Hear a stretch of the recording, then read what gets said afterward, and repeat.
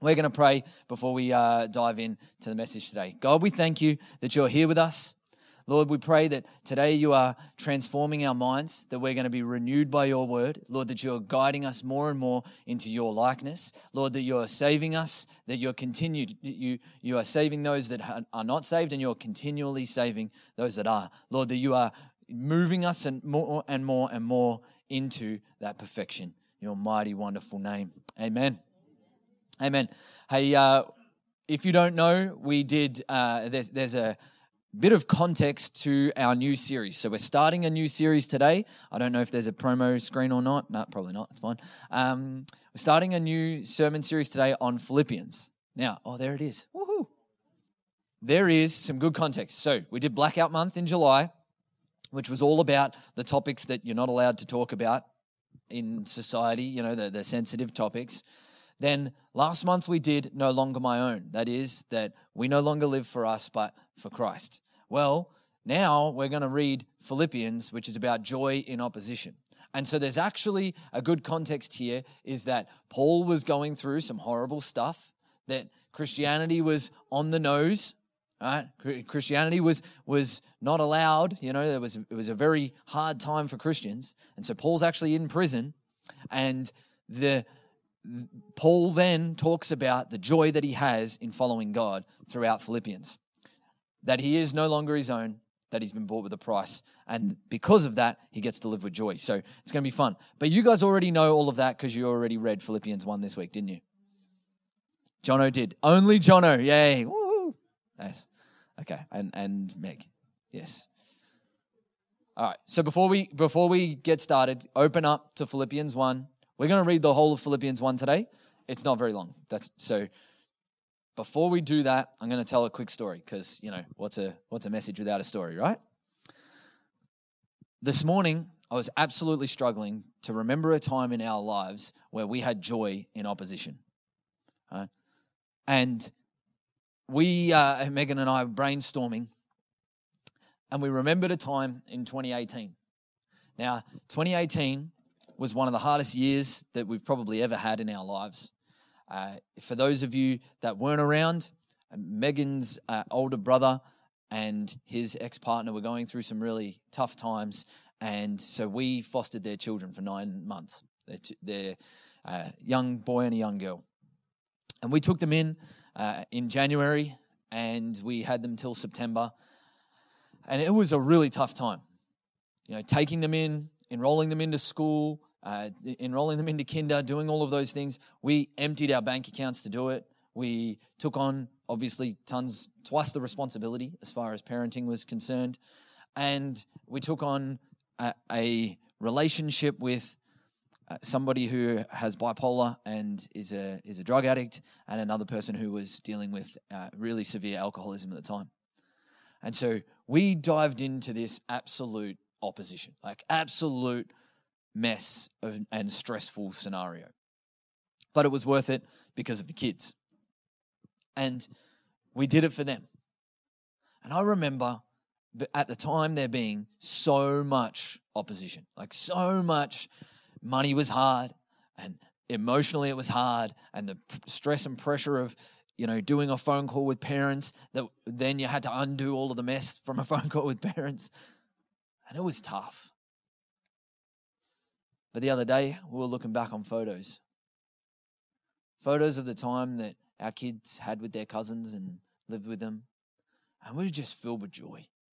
We were filled with joy, and we remembered the times of how fun it was to have those kids live in our house.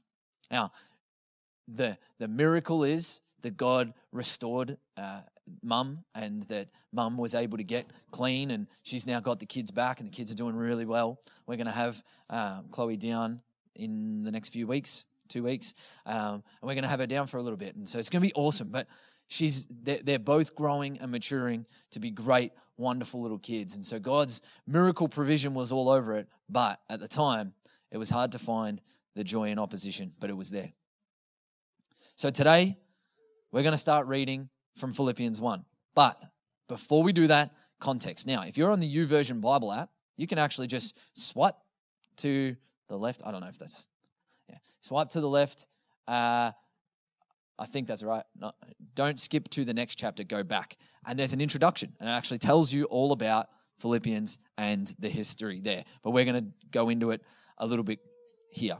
So, number one is that all Scripture is God-breathed.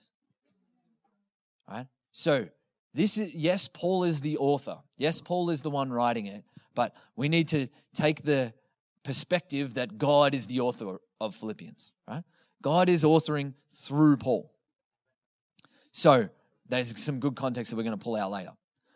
The second part is, who were the Philippians? Who are these people? These are people that lived in Philippi. How good, right? Really easy. Duh. No.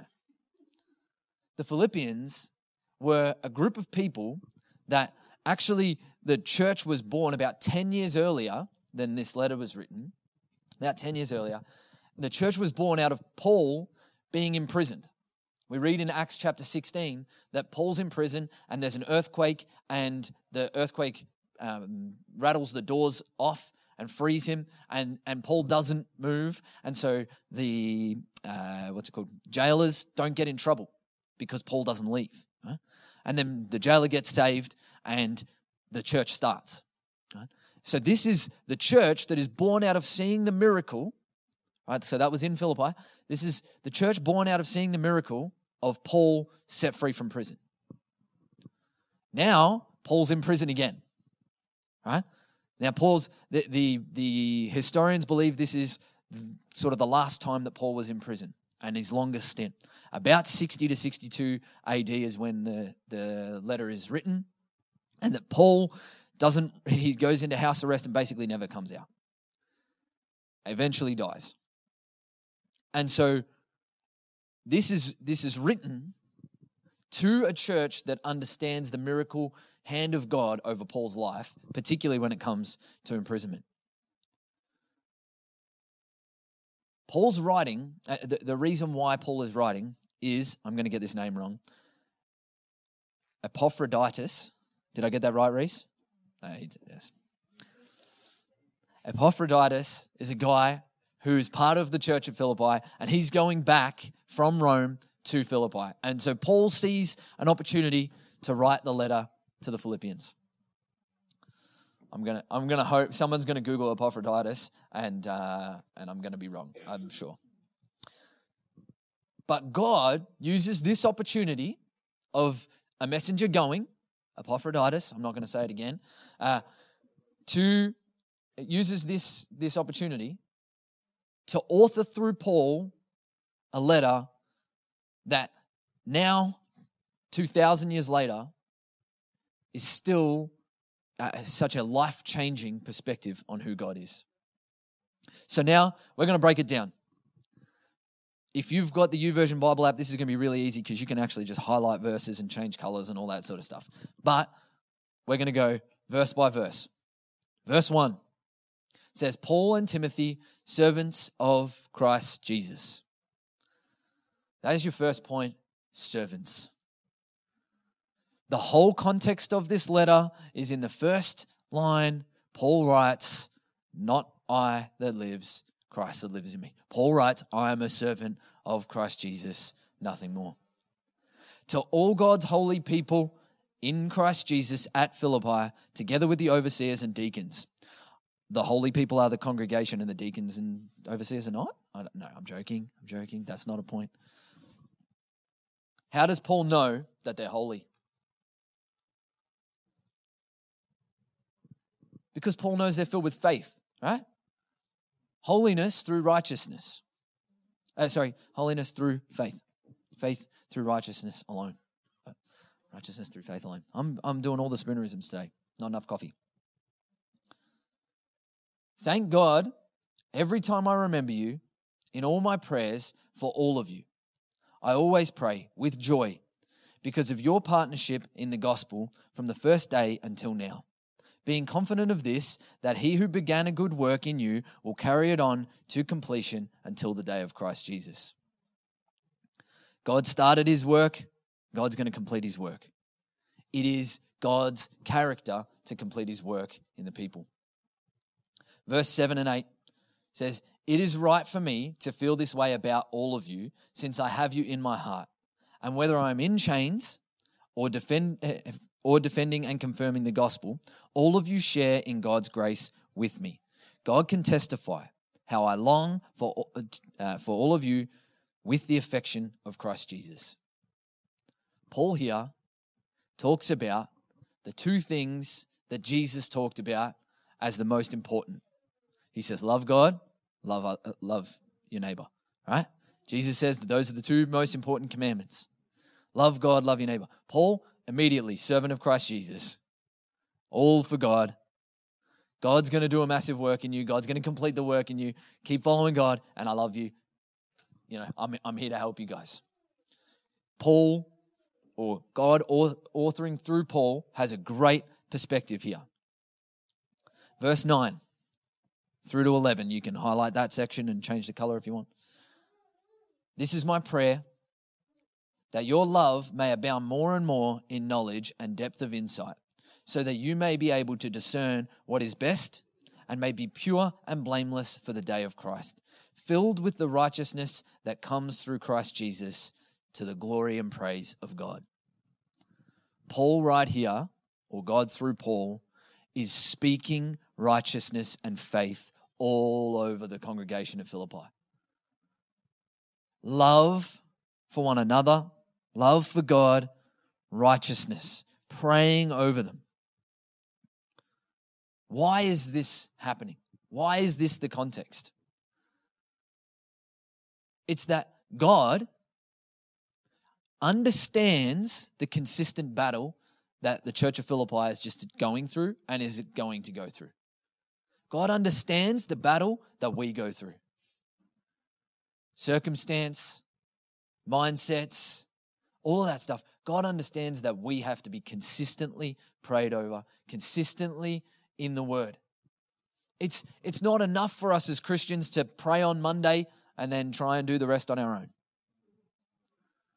Be holy on Sunday and then by Friday you're feeling like a mess. God knows that we need the consistent washing of the Word. That is that we are saved and being saved. We're still in a battle and God's got us in the battle. Verse 12 through to 14 says, now I want you to know, brothers and sisters, that what has happened to me has actually served to advance the gospel. Now, right here, Paul's talking about him being imprisoned. As a result, it has become clear throughout the whole palace guard and to everyone else that I am in chains for Christ.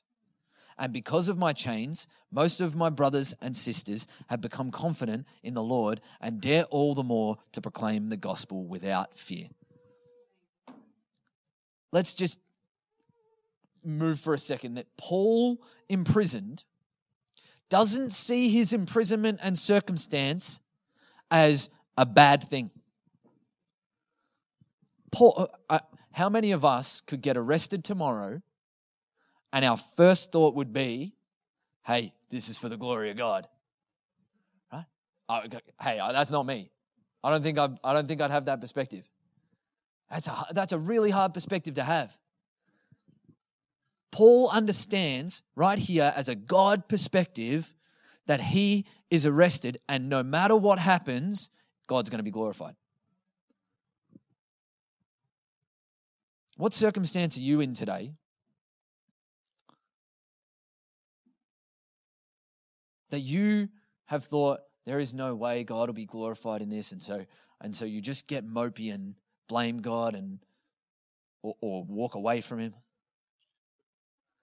Because it's not imprisonment. You're here. Or, I don't think they get live stream in prison, but,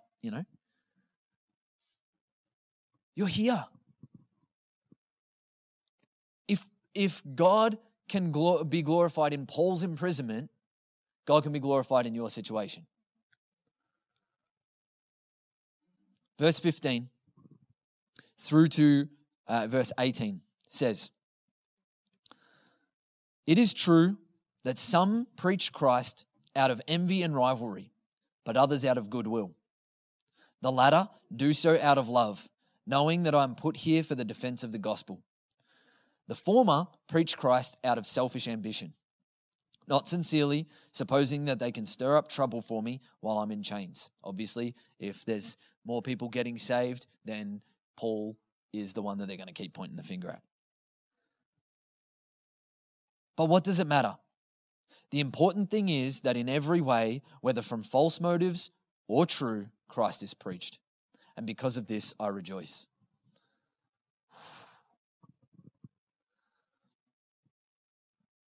God, through Paul, brings a perspective that even if the gospel is preached out of false motives, God will be glorified. Now, that's not false teachers. It's the right teaching, but false motives. How gracious God is. I was reminiscing with a friend the other day about all the dumb things we did in youth ministry. And how I didn't know it, but how we relied on God's grace. Amen? Let me tell you, if the security footage went back that far, because there is a camera up in the corner, the security footage went back that far, there would be video footage of us having stolen shopping trolleys from Woolworths, one lined up on that side of the thing, one lined up on that side of the thing, with a kid in the shopping trolley, with a youth leader on the back end of it, running them into each other as a full demolition derby. No helmets, no padding, no nothing. Just run the shopping trolleys into each other, and whoever fell out of the shopping trolley was the loser. Right? What an idiot. Oh, thank God he's gracious, right? What an idiot. Man, if Pastor Craig knew about that. Yeah, that's right. I might have just confessed my sins to you. God's perspective right here is that not that it doesn't matter. It's that even if the motives are false, or even if the motives are bad, God's going to be glorified. Wow. All that matters is that Christ is preached. Verse 18 through to 20. Paul's going to bring a certainty of God's character. He says, "Yes, I will continue to rejoice, for I know that through your prayers and God's provision and the provision of the Spirit of Christ Jesus, what has happened to me will turn out for my deliverance. I eagerly expect and hope that in no way I will be ashamed, but will have sufficient courage." Wow. Paul's certainty of God's character, obviously through God's authorship, is no matter what the circumstance is, I won't be ashamed. It doesn't matter. The provision of the Spirit of Christ is more than enough. Verse 20, or 20 and a half to 26. "So that now, as always, Christ will be exalted in my body, whether by life or by death." And here, one of the most famous verses of all time. "For me to live is Christ, and to die is gain." If I'm to go on living in the body, this will mean fruitful labor for me. Yet what shall I choose? I don't know. I'm torn between the two.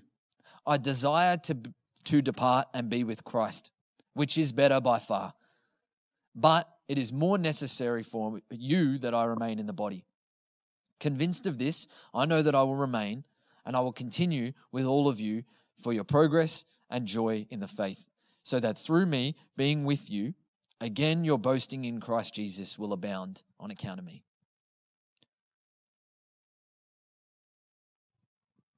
Paul, or God through Paul, brings the perspective of peace even in the face of death. In fact, Paul doesn't look at death and have any fear or any even thought. He longs for death. not suicidally. He longs for death because he longs to be with Christ. Wow. Paul says, I long to be with Christ, which is better for sure. For himself. But I know that I'm still here and God's still going to do a work in me. Wow. The actual perspective of whatever you're going through becomes so small when you take on God's perspective. The thing that you're going through, and that's not to say it doesn't hurt. It's not to say that Paul in prison that didn't suck, right? Of course it did. And whatever you're going through, sure, it might suck. I'm not saying that. But it becomes small when you take on God's perspective that even if I was to lose my life, actually that's a gain. Is your faith there?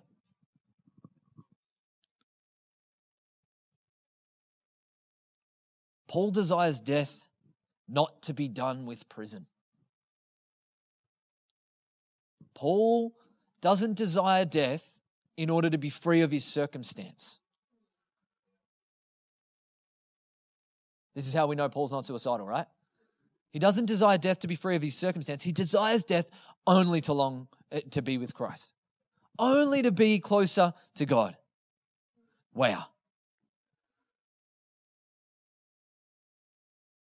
Here Paul brings God's perspective on life, a life surrendered to him, no longer his own, but bought with a price.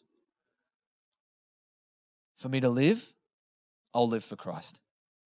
For me to die, awesome, let's go. I do not suggest using this as an excuse to not go and get a doctor's checkup when your wife suggests you should go and get a doctor's checkup. This is a personal example. Sorry. So, you should go and get a checkup, see if you're okay. Yeah, that's okay. I'm fine with dying because for me to live is Christ, to die is gain. No, don't do that. Don't do that. It's not wisdom. Verse 27 through to 30. Whatever happens, so after Paul said, doesn't matter if I die, I'm good with it, but I'll probably remain around because you guys still need me. Paul says, whatever happens, conduct yourselves in a manner worthy of the gospel of Christ.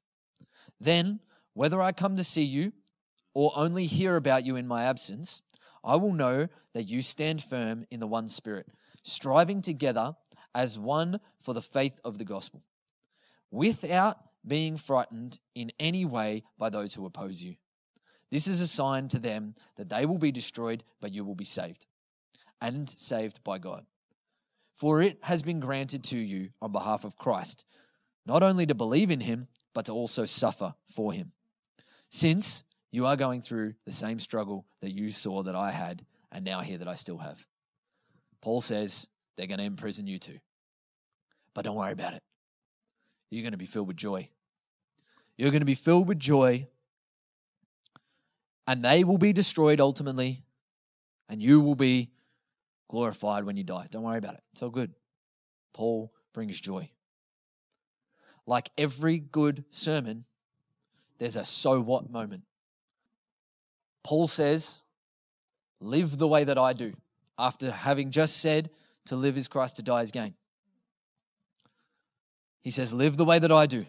Glorify God in life, good or bad, palace or prison. Have faith in all times. Paul, having faith, he brings people to the so what moment of whatever their circumstance is, faith is the answer. Faith brings perspective. Perspective brings joy, no matter the opposition. If you're going to write something down from today, just write that. Faith brings perspective. Perspective brings joy, no matter the opposition.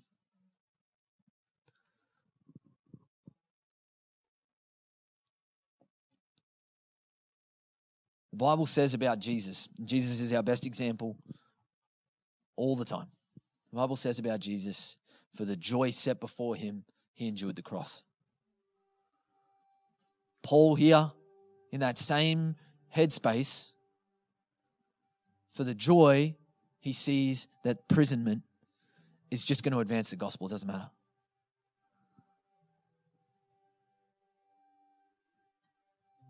Would you choose faith today that your circumstance and what you're going through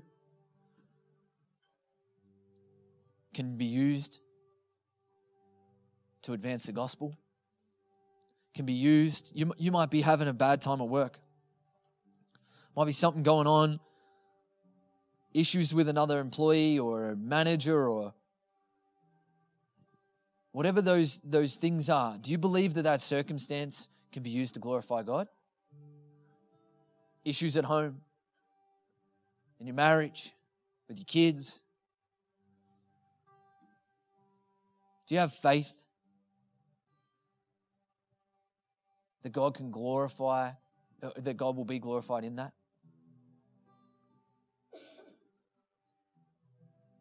We face opposition. The answer isn't always the circumstance change. Paul died. Gruesome death. But before he died, he said to die was gain. We're 2,000 years on, and the words spoken by God through Paul are still as true today. That no matter the opposition, faith is your answer.